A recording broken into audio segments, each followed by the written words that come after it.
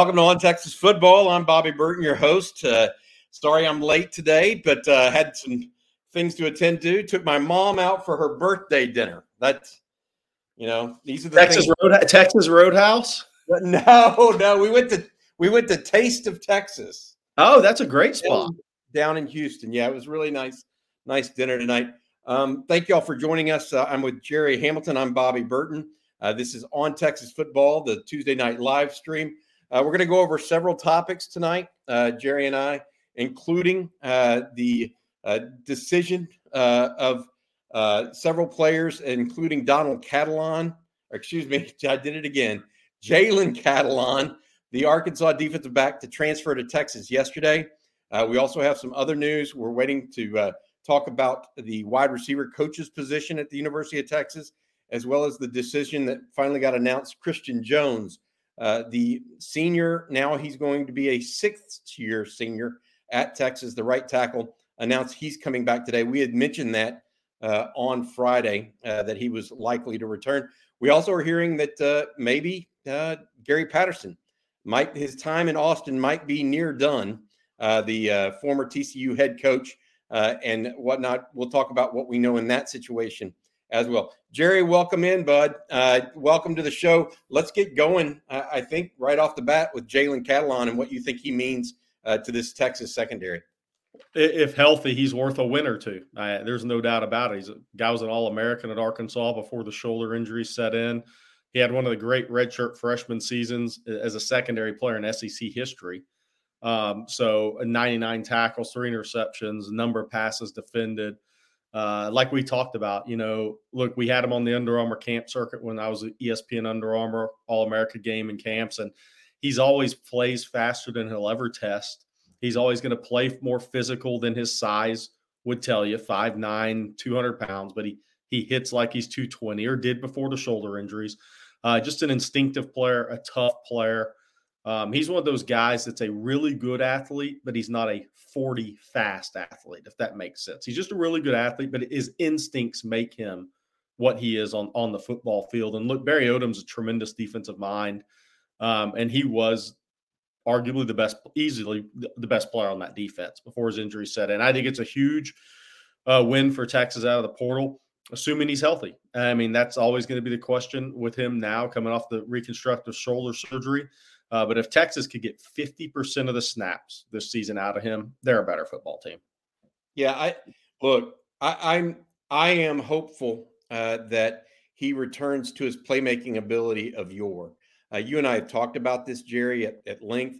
Texas needs playmakers on defense in the worst way. And so we'll have to wait and see what all that means. But if he is healthy, that would be absolutely huge for the Longhorns. I want to say thank you to our sponsor, Energy Texas.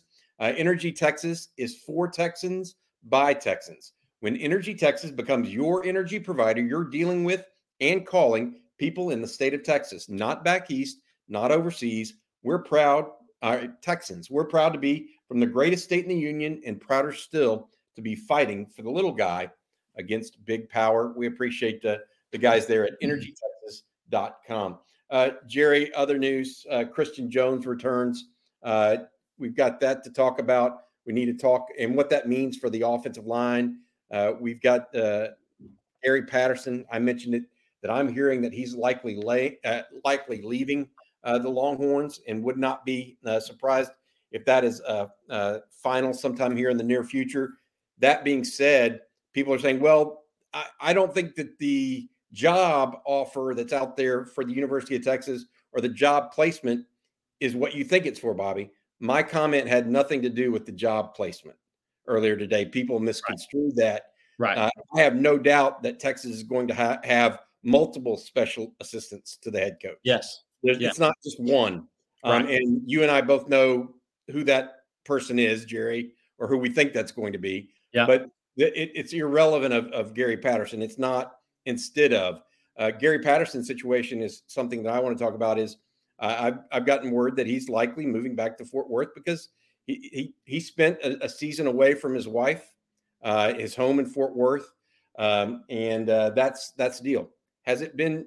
Am I saying that this is absolutely done and it's over? No, nothing official has come out. but that's what I'm hearing behind the scenes. What are you hearing, Jerry? Yeah, similar. I mean, nothing different than that. And yeah, I think there's going to be. I think there's going to be a special assistant to head coach on both sides of the ball. I think that's where things are headed. Look, I know we're going to get into the director of football operations with Chris Gilbert leaving. There's going to be two of those. There's going to be one that's Dallas area with all the contacts and some people call it the plug in the Dallas area. And then there's going to be one in the Houston area or Syntex area with Houston ties. I mean, so I think that's where things are headed. I think these football departments are only going to grow. There's more money coming in, TV contract money coming in with the portal, with high school recruiting. I mean, there's just more going on nowadays. And there's too much for a 9 or 10 man staff to handle. And you're going to continue to have more positions.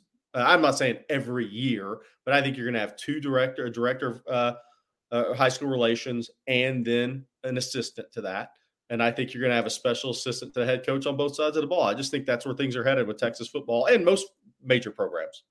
Yeah, I mean, people jumped on that. Oh, Bobby, you're just copying something that happened. It's two separate things. Yeah. And people didn't necessarily understand that when I wrote it.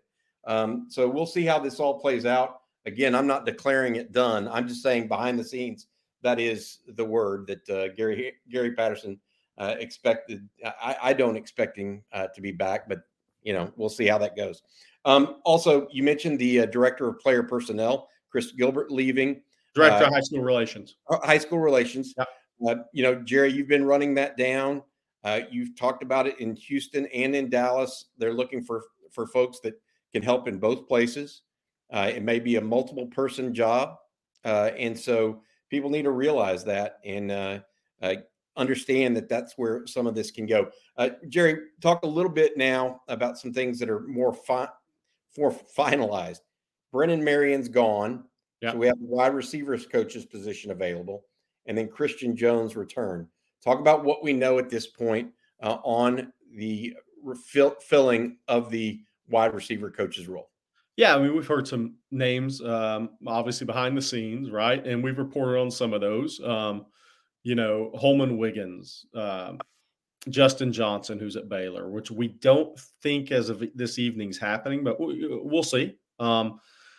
Kerry Colbert, you heard those. And Holman Wiggins, Kerry Colbert were names you heard early when Sarkisian was hired at Texas. So I don't. Wiggins at Alabama now. Yep, and Colbert's now at Florida, was at USC. Yep. And then, Justin Johnson, we heard Justin step a little bit. South Carolina is a possibility that Texas was looking at. So those, the names are out there. Look, there could always be somebody outside that. They could be outside that box. So we'll have to see what happens there. So the latest is, Inside Texas has heard this evening that Justin Johnson maybe not. So that, does that mean Sark's guy? I guess we'll find out soon. Yeah, I mean, who knows, right? That's what we're trying to find out. And the key here, and this is the reality of it, is that the wide receiver coach's position has been in a state of turnover the last 2 years. A year ago, it was Andre Coleman being replaced by Brennan Marion. A lot of people thought, oh, well, Brennan Marion's finally this piece of the puzzle that Sark needs as the wide receiver coach. Well, the reality of it is Brennan Marion, like a lot of assistant coaches, especially ones that aren't coordinators, are a bit of a nomad. I mean, they're nomads at times. Mm-hmm. They have to be. That's what their job is predicated on. They move from job to job. Well, this is going to be Brennan Marion's, I think, fourth job in 4 years, now that he's the co-offense coordinator or the offense coordinator, at UNLV. So, and I think there's three pieces for all these position coaches that, the fans, I think majority of them understand, but I think it's worth talking about, Bobby, because I think they're all very important. One is the actual coaching on the field, of course. Two is the recruiting aspect of it. And three is you have to be in control of your room. I mean, in some ways, that may be number one. I mean, especially in the NIL world nowadays. You have to control your room. And if you can't control your room, it's going to be hard to coach on the field, right? And then are your players going to help you recruit? So I think all three of those things are probably equal nowadays. But in the NIL world we live in, I'm not sure controlling your room doesn't jump to number 1A. I don't know your thoughts. No, I think that's part of it. I think that in the NIL world, things are different. Yeah. You have guys that are basically free market, free agent type situations, and you have to be able to play the best player while also keeping in mind you got to play the guy with the best effort too. Yeah. And has the team first attitude. And all players aren't created equal. So I'm not saying that, but you have to find that nice mix. And being that coach that can do that and manage that is going to be paramount, while coaching them how to play receiver, by the way. Because unlike in the pro game where the pro game is where you really talk about, can a guy control the room? Right. Because you have these outsized egos. That's now a new thing in college. But also in college, the bigger piece is you need more of a technician at wide receiver coach than you do in the pro game, because ostensibly they've learned more once they've gotten to the pros, and they're there for a reason.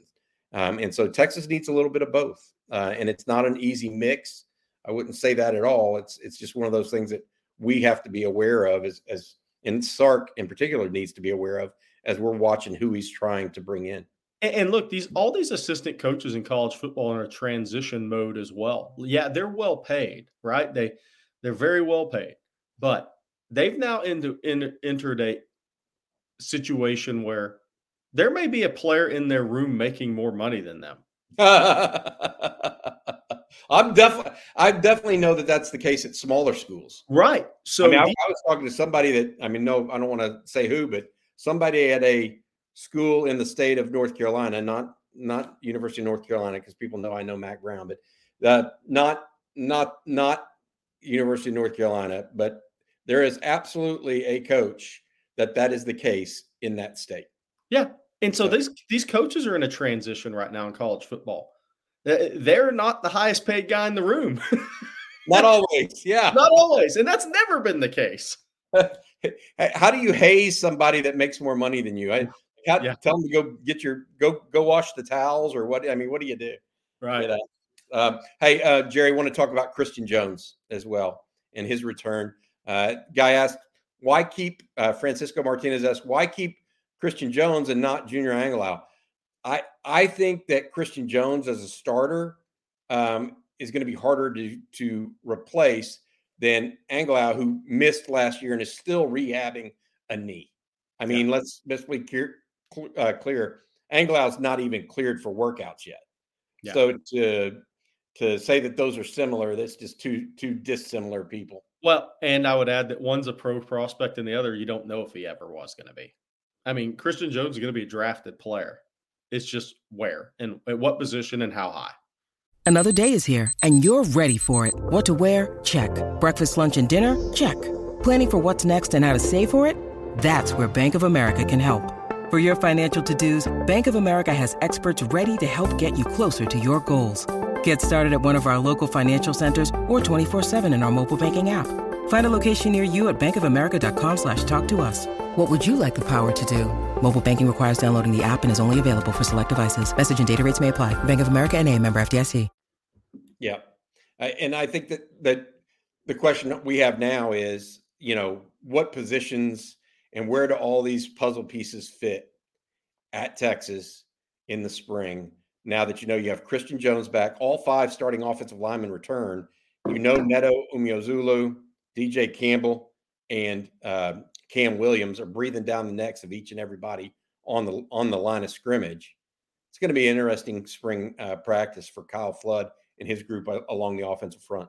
I think that's going to be maybe the most fascinating thing for me in the spring, other than the first photos of Arch Manning throwing a football in a Texas helmet, right? That's what everybody's waiting for. But is how does he move his pieces around on the offensive line? Who's cross-training where, right? I think, with Christian Jones coming back, does Christian cross-train at guard? Does Cam Williams cross-train at guard? What does that mean for Neto? What's he going to do?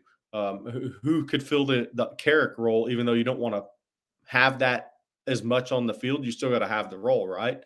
So I just think that's going to be fascinating to see how Coach Flood moves those pieces around in the spring. I mean, is Cole Hudson strictly guard? Does he come in and compete with Majors and Connor at center cross-train a little bit? Just how much are things going to move around on that offensive line? Because this is the first time in a long time at Texas that you have almost 3 deep of scholarship offensive linemen. Obviously, the 4 freshmen are going to be the scout team guys, but you have enough guys that are on scholarship that are talented enough players where you can actually do a lot of mixing and matching in the spring to make sure you find your 5 best and you're the best rotation you have going into next year. I am seeing a note that Jordan Johnson Rebel, the safety, I think he's at IMG, but was from Fort Worth. Is that correct? Yeah. He just released his top 12.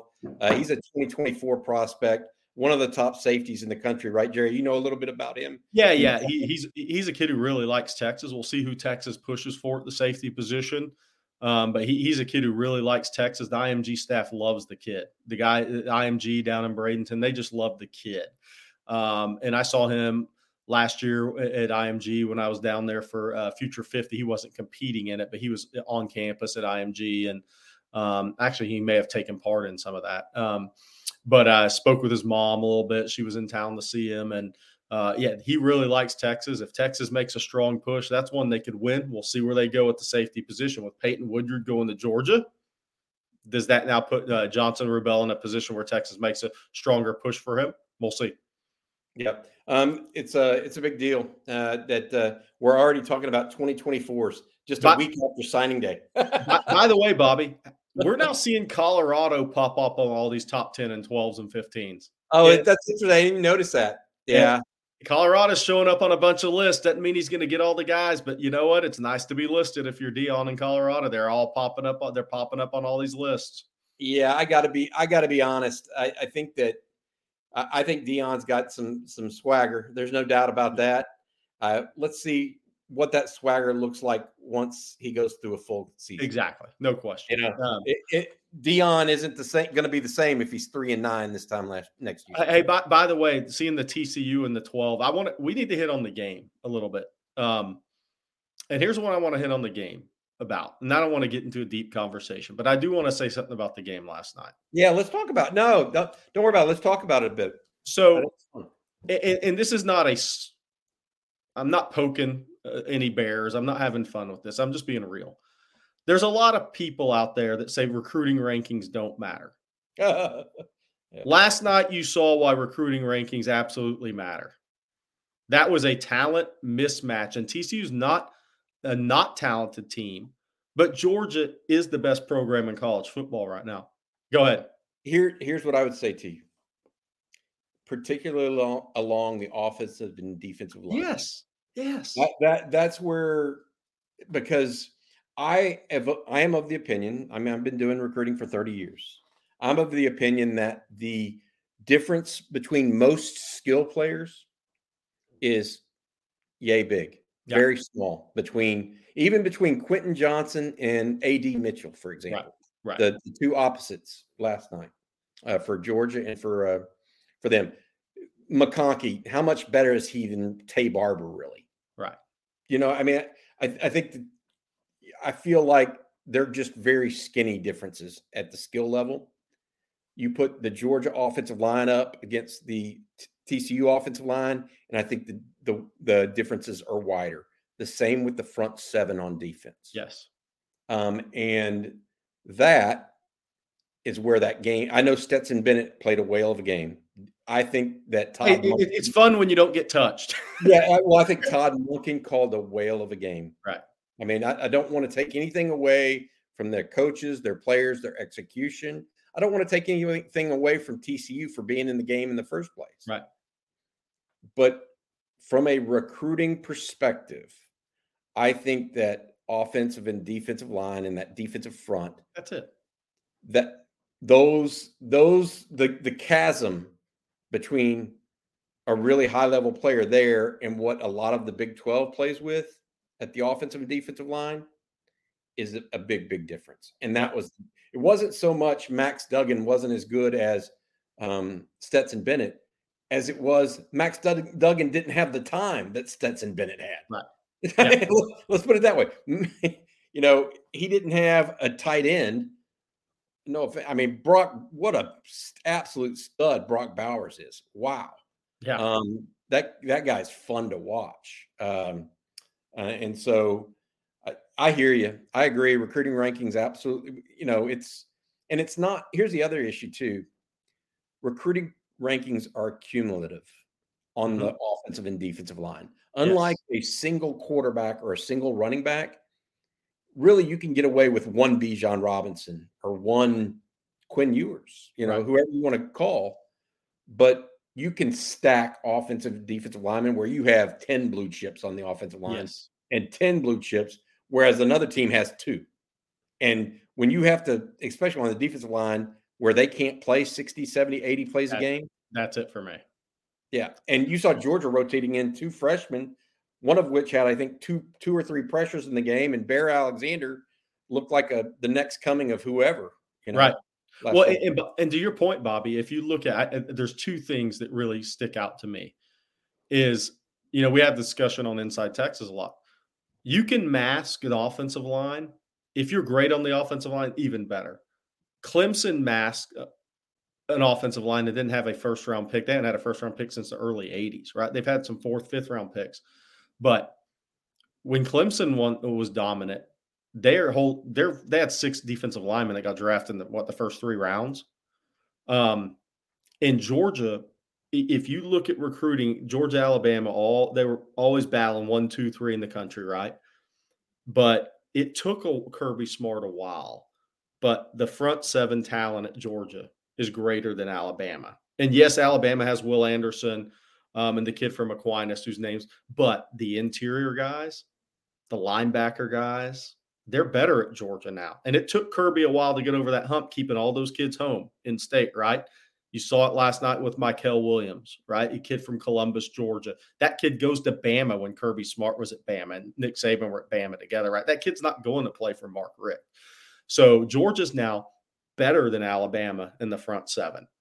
Clemson was dominant. Ohio State can hang in those games because they are almost that talented in their defensive fronts, right? But here's the other thing that I took from that game last night.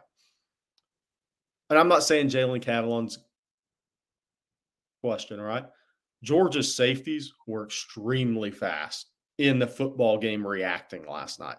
And when I was watching that, I said, if Jalen Catalon's healthy, Texas is going to see a guy reacting and playing that fast at safety.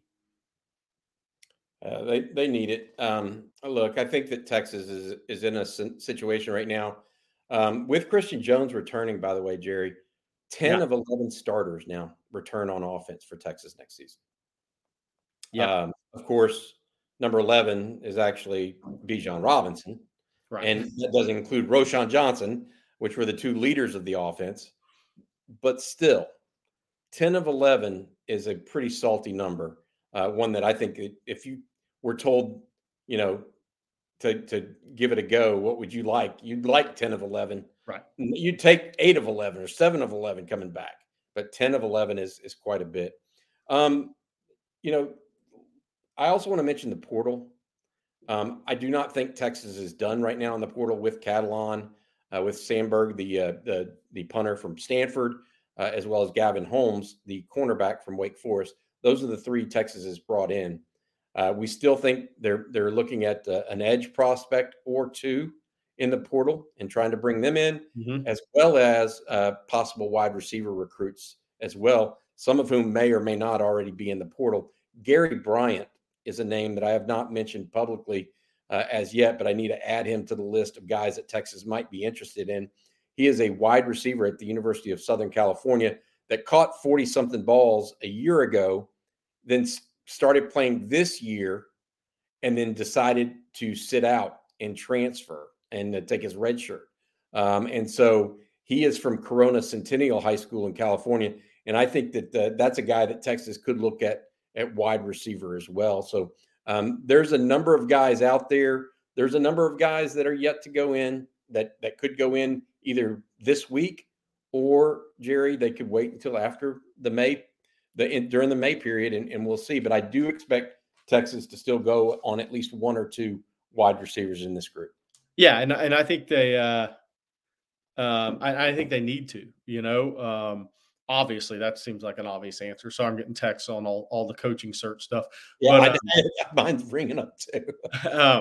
but yeah, so I mean, it's look, Texas is they need another vertical threat, I think, in for really Sarkisian to maximize this offense and what he wants to do schematically, and that's why the Nair injury was so big this year, right? I mean, that kind of forced Xavier Worthy maybe into a couple of different roles, probably one, it just changed the dynamic of the position. So if somebody with some size that can get down the field and can win vertically, can take some pressure off of Worthy, whether that's Nair coming back, but I think they need to add somebody because you just don't know what Nair is going to be coming back. I think that'd be huge. I mean, look, Bobby, you're the first person to say it. I mean, you need starter level players out of the portal. And I think Texas is 3 for 3.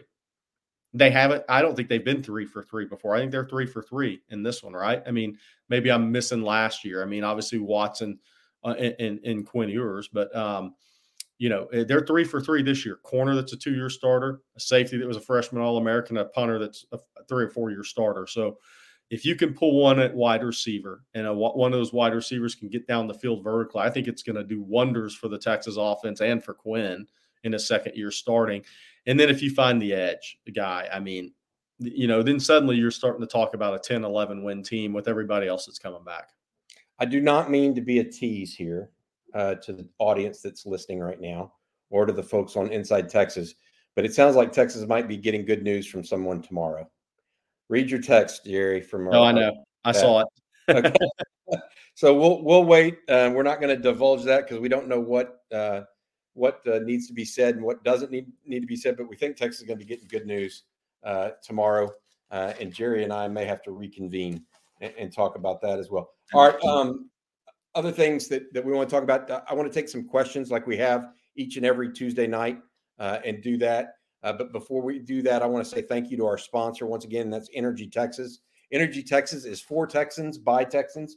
When Energy Texas becomes your energy provider, you're dealing with and calling people in the great state of Texas, not back east, not overseas, Texas. We're proud to be from the greatest state in the union and prouder still to be fighting for the little guy against big power. Thank you to energytexas.com for their support for Jerry and I on this program. Jerry, let's take some questions if you don't mind. Yeah, and let's really, do it. Yeah, let folks have a little say here and see what they think. Let's start with, let's see here. All right, this is going to be from Jacob Brill. How many games do we need to win next year to keep stacking top 5 classes? Jerry? 9 in the Big 12 championship exiting the league, or 10. I mean, take your pick. It just needs to continue to be ascending. Kids need to see Texas as ascending on the field. That's the major thing. So you could go 9-3 versus 8-4, and the brand of football be ascending in people's eyes. What you can't do is take a step back next year. That's the bottom line. I mean, you got to keep moving forward. You could be 9-4 if you're in the Big 12 championship game. That's right. Yeah, that's where I'm at. So, and now here's the difference. That's an ascending season. If you go 10-2 and you're in the Big 12 championship, then look, you're ranked 6, 7 in the country, 5, 6, 7, and you're kind of returning to where Texas fans expect Texas football to be, and really a national media expects Texas football to be. So that's kind of the thing in year 3 for Sark is, do you truly get back to where people expect you to be in the state of Texas, at the University of Texas, and the national media? I think that's going to be the question that Sark's going to have to answer next year. Do you go 9-3, or do you hit 9-4, or do you hit that 10-win number and you get in that win a Big 12 championship, maybe win 11 and get in one of the big bowl games? I mean, that's going to be the question. Yeah, and let's be clear here. This is the thing that's interesting for me, though, Jerry. The vast majority of recruiting for this class will be done by July. Yeah. Before they even step foot on the field for next season. Yeah. So let's keep that in mind too. While most fans are thinking, what does he mean by this? Well, they've actually already set up for the majority of their class for 2023 and 2024 already. Like, right. Art Manning made a decision based off of 5 and 7. not off of 8-4. So this next class will be making a decision off of 8-4, 8-5, as opposed to whatever next year's will. Now that will matter for a few guys, like an Anthony Hill who committed late, right, and switched over from A&M. But it won't matter for the vast majority of prospects who will make their decisions by July. And it sounds like we know from going through this that if you want to keep stacking, though, you need to keep improving. There is an opportunity at times where you can have a peel back year after you've had a really, really good year. Yep. Not unlike what Jimbo Fisher did after the Orange Bowl win. He kind of peeled back a couple of years in a row and still had a good recruiting class. But it's one of those things. Yeah. And look, the other thing too is it's easy to say, but this is the year to really make that jump because OU struggled in year one, right? See what they do in year two. A&M really struggled and they're supposed to be top 10 year, right? Or back-to-back top 10 years, really. So there's an opportunity here. And the other reason I think it's important as you head into the SEC is to keep that ascending and upward momentum going is Brian Kelly's going to win at LSU. Anybody that doesn't think he is, I don't know what to tell you. The guy's a tremendous coach. First thing was, well, he's not a good fit. It doesn't matter if you win. The guy beat Nick Saban year one, so he's suddenly a really good fit, right, outside of his personality. He's a good fit because he's going to win. And then just getting ready for the SEC. I think this third straight top 5, top 7 class, or whatever you call it, is going to be huge because last night was large humans versus not large humans. And Texas needs a lot more large humans. And that's a third straight top 5 class. Yep. Thank you to Ronnie Blunson for his super chat donation. Also, Jerry, what wideouts, this is from Texas Outlaw in 1990, what are the wideouts you think the Texans, I'm sure he meant the Longhorns, are going to look at in the portal? Yeah, I mean, we just mentioned Gary Bryant. Yeah. And I think some of the guys, you will see who pops in. We'll see who pops in after that. Yeah, I think we're being deliberately coy. Yes. For a reason. And we'll see if guys go in the portal that we're hearing might go in the portal. If they don't, I mean, I got to be honest, I would be 50-50 on whether some of these guys even enter the portal in the first place, much less if they were to end up at Texas. And Bobby, explain this to something because, we have a lot of new subscribers and everything, new members at Inside Texas all the time. Explain the 48-hour rule to people that may not understand that. Yeah. So, and this happened with Xavier Worthy last year. So this is, it doesn't just happen to other teams. It happens to Texas as well. A player puts in his request to enter into the transfer portal. The program that he requests that of has 48 hours to enter him into the portal. What that does for a lot of players is it gives them 48 hours to negotiate with their existing team's NIL collective. Seeking the truth never gets old. Introducing June's Journey, the free-to-play mobile game that will immerse you in a thrilling murder mystery. Join June Parker as she uncovers hidden objects and clues to solve her sister's death in a beautifully illustrated world set in the Roaring '20s. With new chapters added every week, the excitement never ends. Download June's Journey now on your Android or iOS device or play on PC through Facebook Games. Before he actually appears in the portal. Now, a couple players tried to do that to Texas last year, and Texas just said, okay. Right. So it's very risky. Not everybody can do this, right? And so I think that, and then to go find out they didn't even get what they thought they were going to get from Texas in the first place. But I digress. The issue here is that those things could be going on as we speak at various places. And I believe they are with at least one player right now. So I'm going to leave it at that. And we'll wait and see what happens after the fact. But it's very interesting what all's going on right now with the portal and who they might go after. Gary Bryant entered in, I guess it was yesterday. He'll be a guy Texas looks at. Texas liked Andrew Armstrong, the guy that went to Arkansas, but he went ahead and made a decision before Texas was perhaps ready to pull the trigger. Now Texas and Steve Sarkisian also busy trying to find a wide receiver coach. So that impacts things as well, because the wide receiver coach could have some input, not necessarily input as much as knowledge of the players behind the scenes that might impact those decisions as well. So be thinking about that. Jerry, here we go. If you were Chris Del Conte, this is from King Me. If you were Chris Del Conte, who do you hire as Texas men's basketball coach? That's a tough one. Look, I mean, one, you have to let the season play out a little bit too.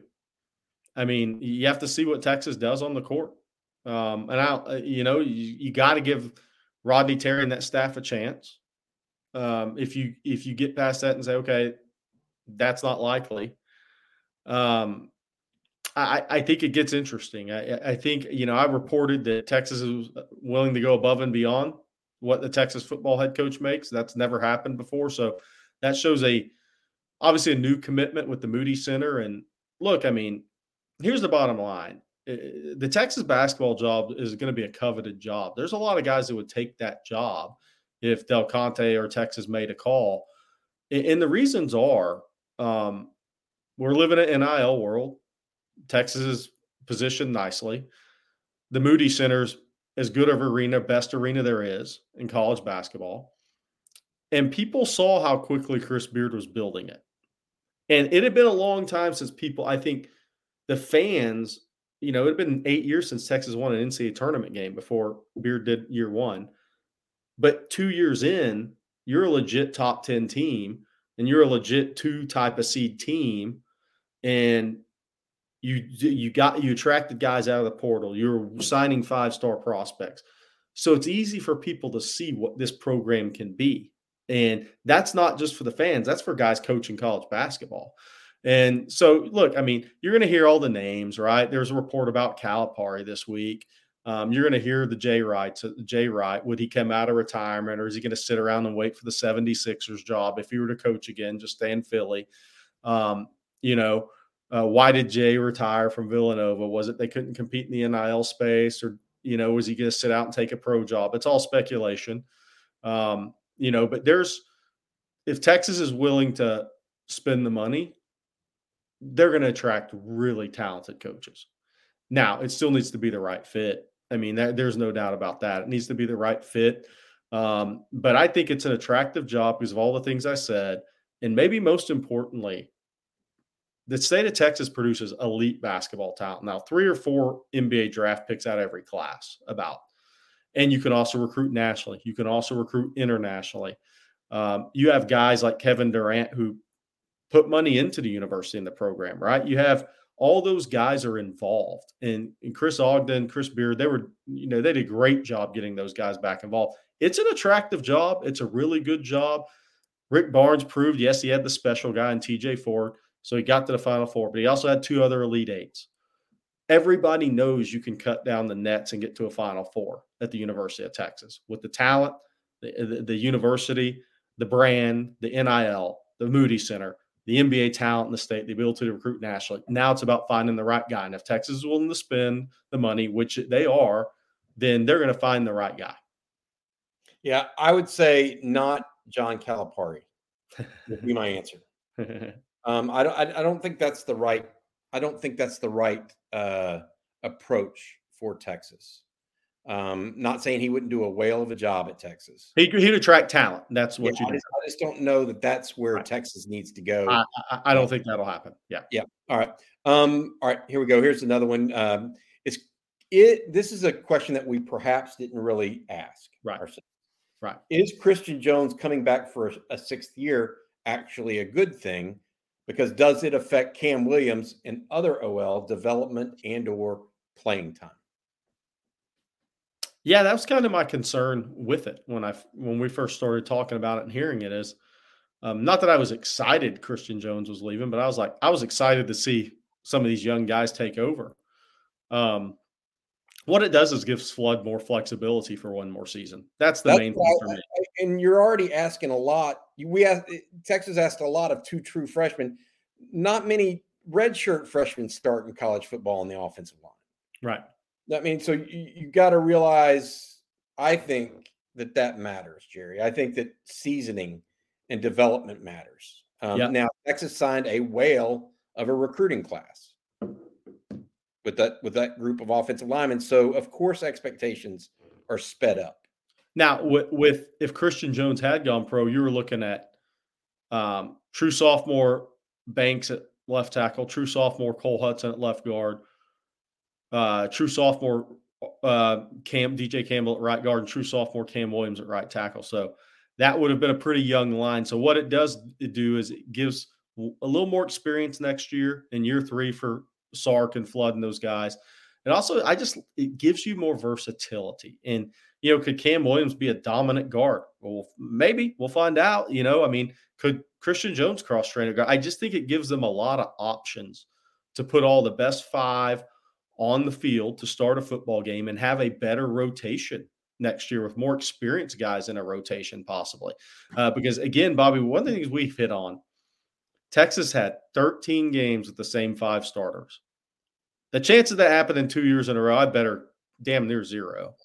So this may be a very, very good thing because you don't know what's going to happen as far as injuries go next year, but it gives more versatility and it gives guys a chance to cross-train, and it gives Flood a chance to really find where all these guys fit best. But initially, I'm like the guy that asked the question, is that really a good thing? We'll find out this spring. Yeah, I think it's going to be interesting what's going on as it relates to that and really trying to figure out where the Longhorns sit with it. I've got to say this. Someone is asking us on Inside Texas, you guys not aware we have a basketball game in progress? The football team supports the Horns. Why don't you guys? I got to be honest. If we didn't have it's actually a women's basketball game at this point, right. I believe. So my first comment is, if we always held these things for games that were going on, whether it was volleyball, basketball, baseball, we would never have one of these because there are so many athletic events going on at the University of Texas on any given night. And we typically do these on Tuesday nights and on Fridays at 1 p.m. And so I want y'all to know that we appreciate other sports here, but at some level we have to get to what we're doing. And thank you, Matt Hutchison, our esteemed producer. He puts it up. Texas right now apparently leading the women's team, leading Kansas 41-29 after the second quarter. Kansas, like they're ranked 23rd in the country.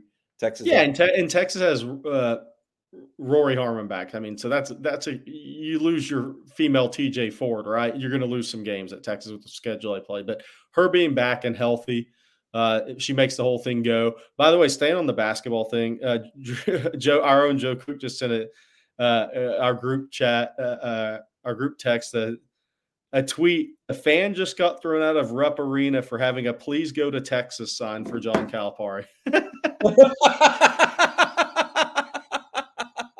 So, if you're wondering where the Kentucky Hearts are going right now, they don't suffer basketball coaches, kind of like Texas fans don't suffer football coaches. That's my take on that. So, hey, Rick Barnes once turned down the Kentucky job, and I think a lot of people questioned it, but you want to talk about your tough jobs. There's one. You win a national title, you go to 4 Final Fours, and they're ready for your ass to get out of there. Yeah, Tubby Smith won one like the first year, and they want him gone in year 2. Yes, I mean that was amazing. Hey, there it is. there's the unbelievable. Hey, by the way, that's the least people you'll ever see in Rupp Arena. I don't know when that was. It had to be before the game.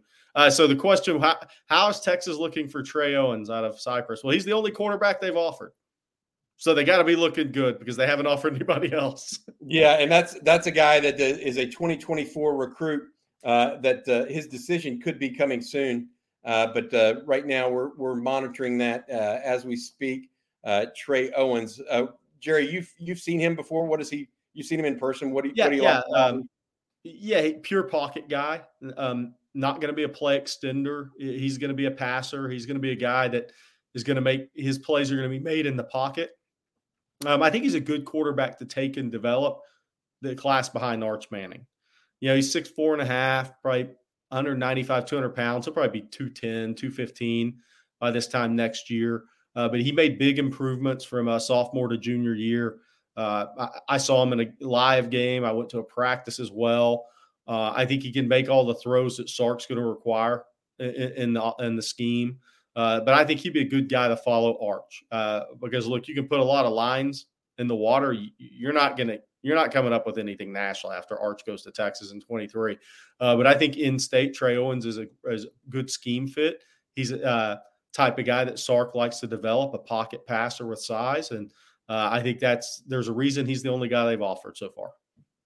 I got to say this. I got to tell a Bobby Knight story here. Somebody's asking us, is Bobby Knight still around for basketball coach? And I've got to say this. I opened this podcast or this video cast live stream talking about how I went to Taste of Texas tonight, took my mom to her birthday dinner. And I happened to go to the men's room at the restaurant, and the men's room has a placard up against the wall. And it's a quote from Bobby Knight, who was notoriously ornery with the media and really just everybody in life. And he said, the quote was, "When I die, I hope they bury me upside down so all the critics can kiss my ass." Yes. I actually watched that live when he said that. Now, he said that in Assembly Hall, by the way. By the way, somebody asked if he's still around. He's not in good health. I was washing my hands reading that tonight, and I was like, what am I reading? His health is not really good these days. Hey, there's one we need to comment on. He was in Assembly Hall for the first time in years. I believe it was last year. They were doing a celebration of one of the teams, and he did not look like he was in good health at that point in time, for those wondering. Got it. Somebody asked about Rick Pitino. Look, before we get to Ruben's question, Rick Pitino in a basketball game is as good a coach as there is in college, as good as coaches there's been in college for a long, long time. I mean, is he somebody that Texas would hire? I don't know. Would he coach the game great? Would he evaluate talent tremendously? Absolutely. That's never going to change with him. Is he the right hire for Texas? Questionable. Great coach. Great basketball. That's a good question about more about football itself and on field. What does Sark need to do better next year with in-game adjustments? I'm going to change this for Ruben and just give this to you, Jerry. What does Sark need to do better next year? Period. I think when you need mealtime inspiration, it's worth shopping Kroger, where you'll find over 30,000 mouth-watering choices that excite your inner foodie. And no matter what tasty choice you make, you'll enjoy our everyday low prices, plus extra ways to save, like digital coupons worth over $600 each week. You can also save up to $1 off per gallon at the pump with fuel points. More savings and more inspiring flavors make shopping Kroger worth it every time. Kroger, fresh for everyone. Fuel restrictions apply. I think more 3 wide sets, right? I think that's, I think getting Quinn in better situations, right?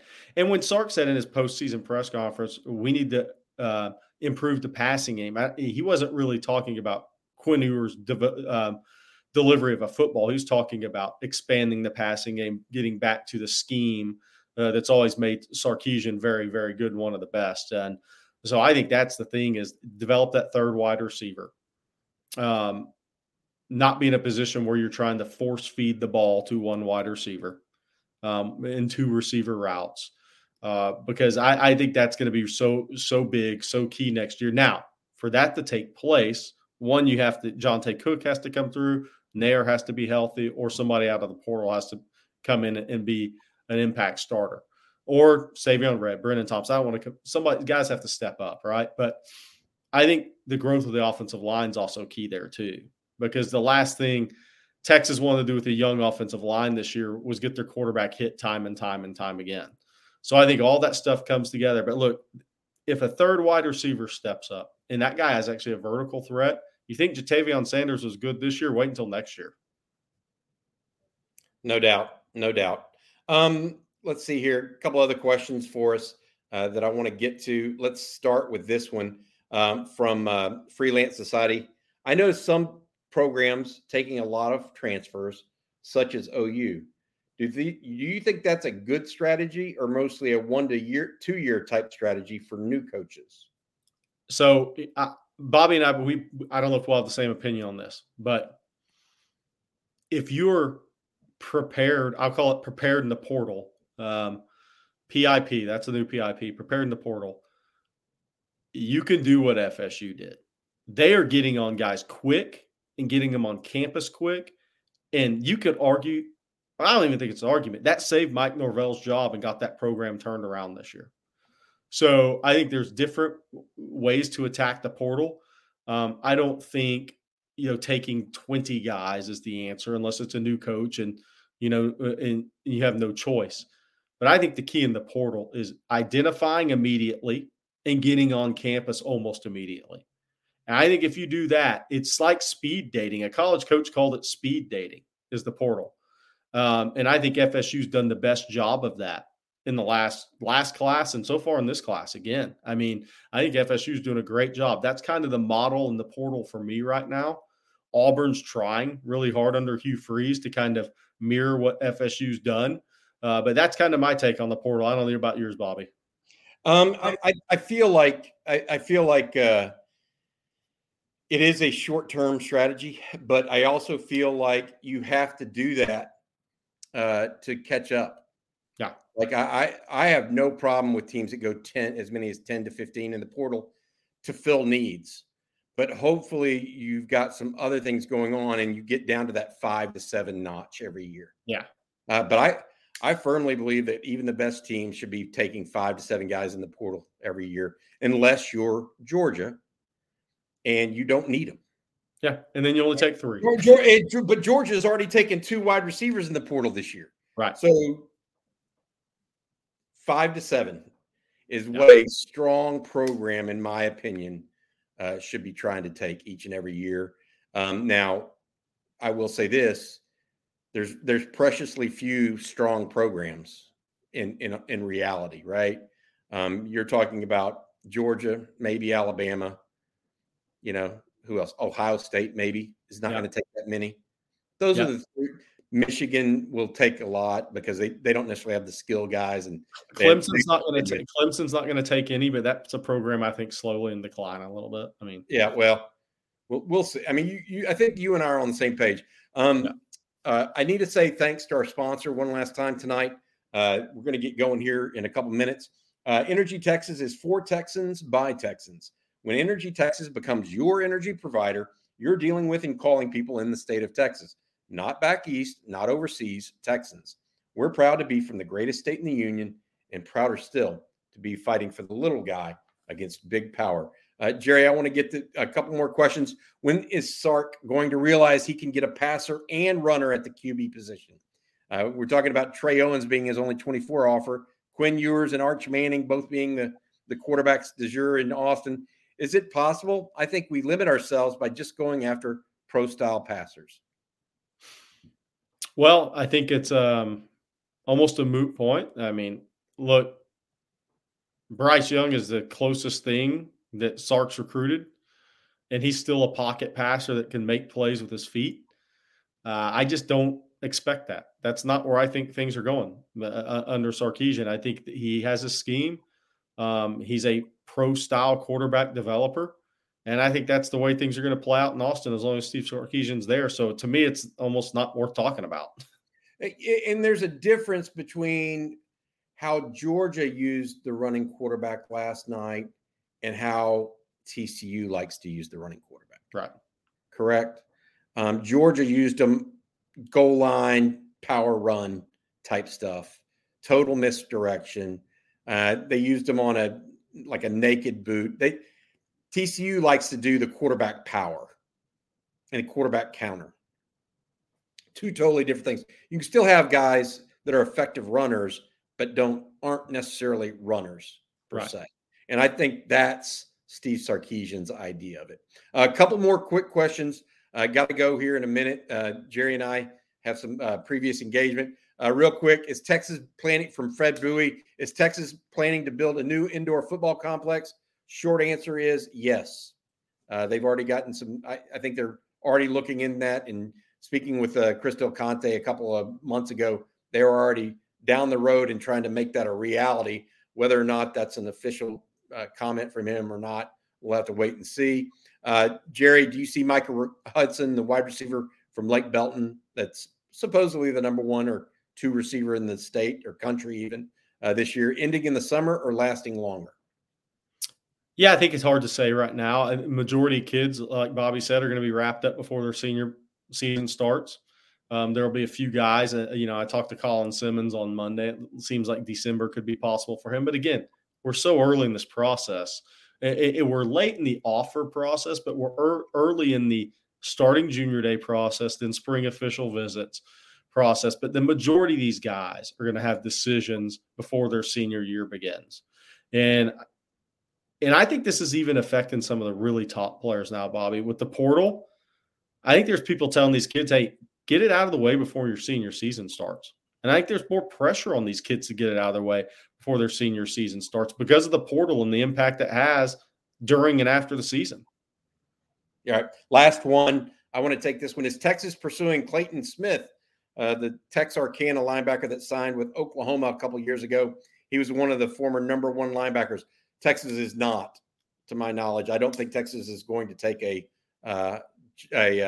linebacker from the portal after all of those linebackers they took in recruiting. Hey, Bobby, one last thing. You have anything you need to add? Yeah, because you kind of wrote about TCU this morning. What do you think that game does to TCU long term? I mean, nobody's ever got annihilated like that in a national title game to that level.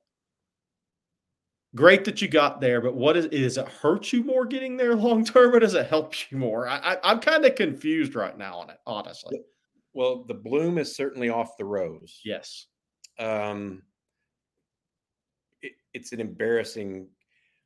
I'll put it this way for Texas fans: was it better to have gotten into the Cotton Bowl in 1992, or to have lost to Miami 46-3? Yeah. You could argue a little bit of both. I felt like TCU got a great season. I don't want to take anything away from them, but all of that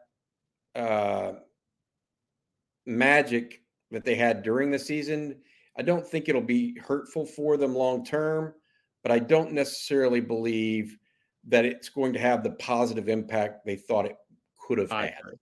I agree. I mean, I think it brought them back down a little bit and said, okay, we still got a ways to go here, Bubba.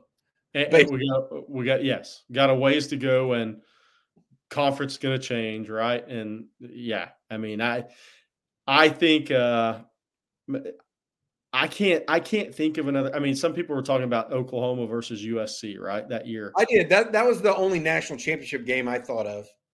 But the difference is Bob Stoops had won one already, right? He'd been to a couple more, right? And that was the last appearance, obviously. But this was almost like your one shot type of deal. And in your one shot, you got beat 100-0, essentially. So, yeah, I'm interested to see what that's going to do in future recruiting, because TCU is starting to pop up on lists. With the 24 and 25 class, are they going to pop up on the list as much? I say probably not. Yeah, I think they'll probably be better off than they were a year ago, but we'll see. Yeah. I mean, look, I think they're going to be a good football team again next year. They may not be as good. Right. I'm not predicting that by any chance, but they've got some good players returning, particularly on defense, I believe. And so got some JUCO corners that are very talented coming in. Yep. So let's see how it goes. All right. Hey, Jerry, thank you so much again for joining us. We've got a lot of news happening right now on InsideTexas.com. Please join us over there, whether it's, I started out and I even missed the director of player personnel thing that we're tracking right now. We've got portal stuff coming on. We got guys that we think are going to be entering the portal soon. Texas is looking for a wide receivers coach. I mean, it's all over. Basketball coach. Basketball's tomorrow. There's just all kinds of stuff going on. So please join us. $30 until the start of football season, basically at Inside Texas right now for first-time annual subscribers. You really can't get a better deal than that. For Jerry Hamilton, I'm Bobby Burton. This has been the Longhorn live stream on Tuesday night. Thanks, Jerry. Y'all have a good one, guys. Hook 'em.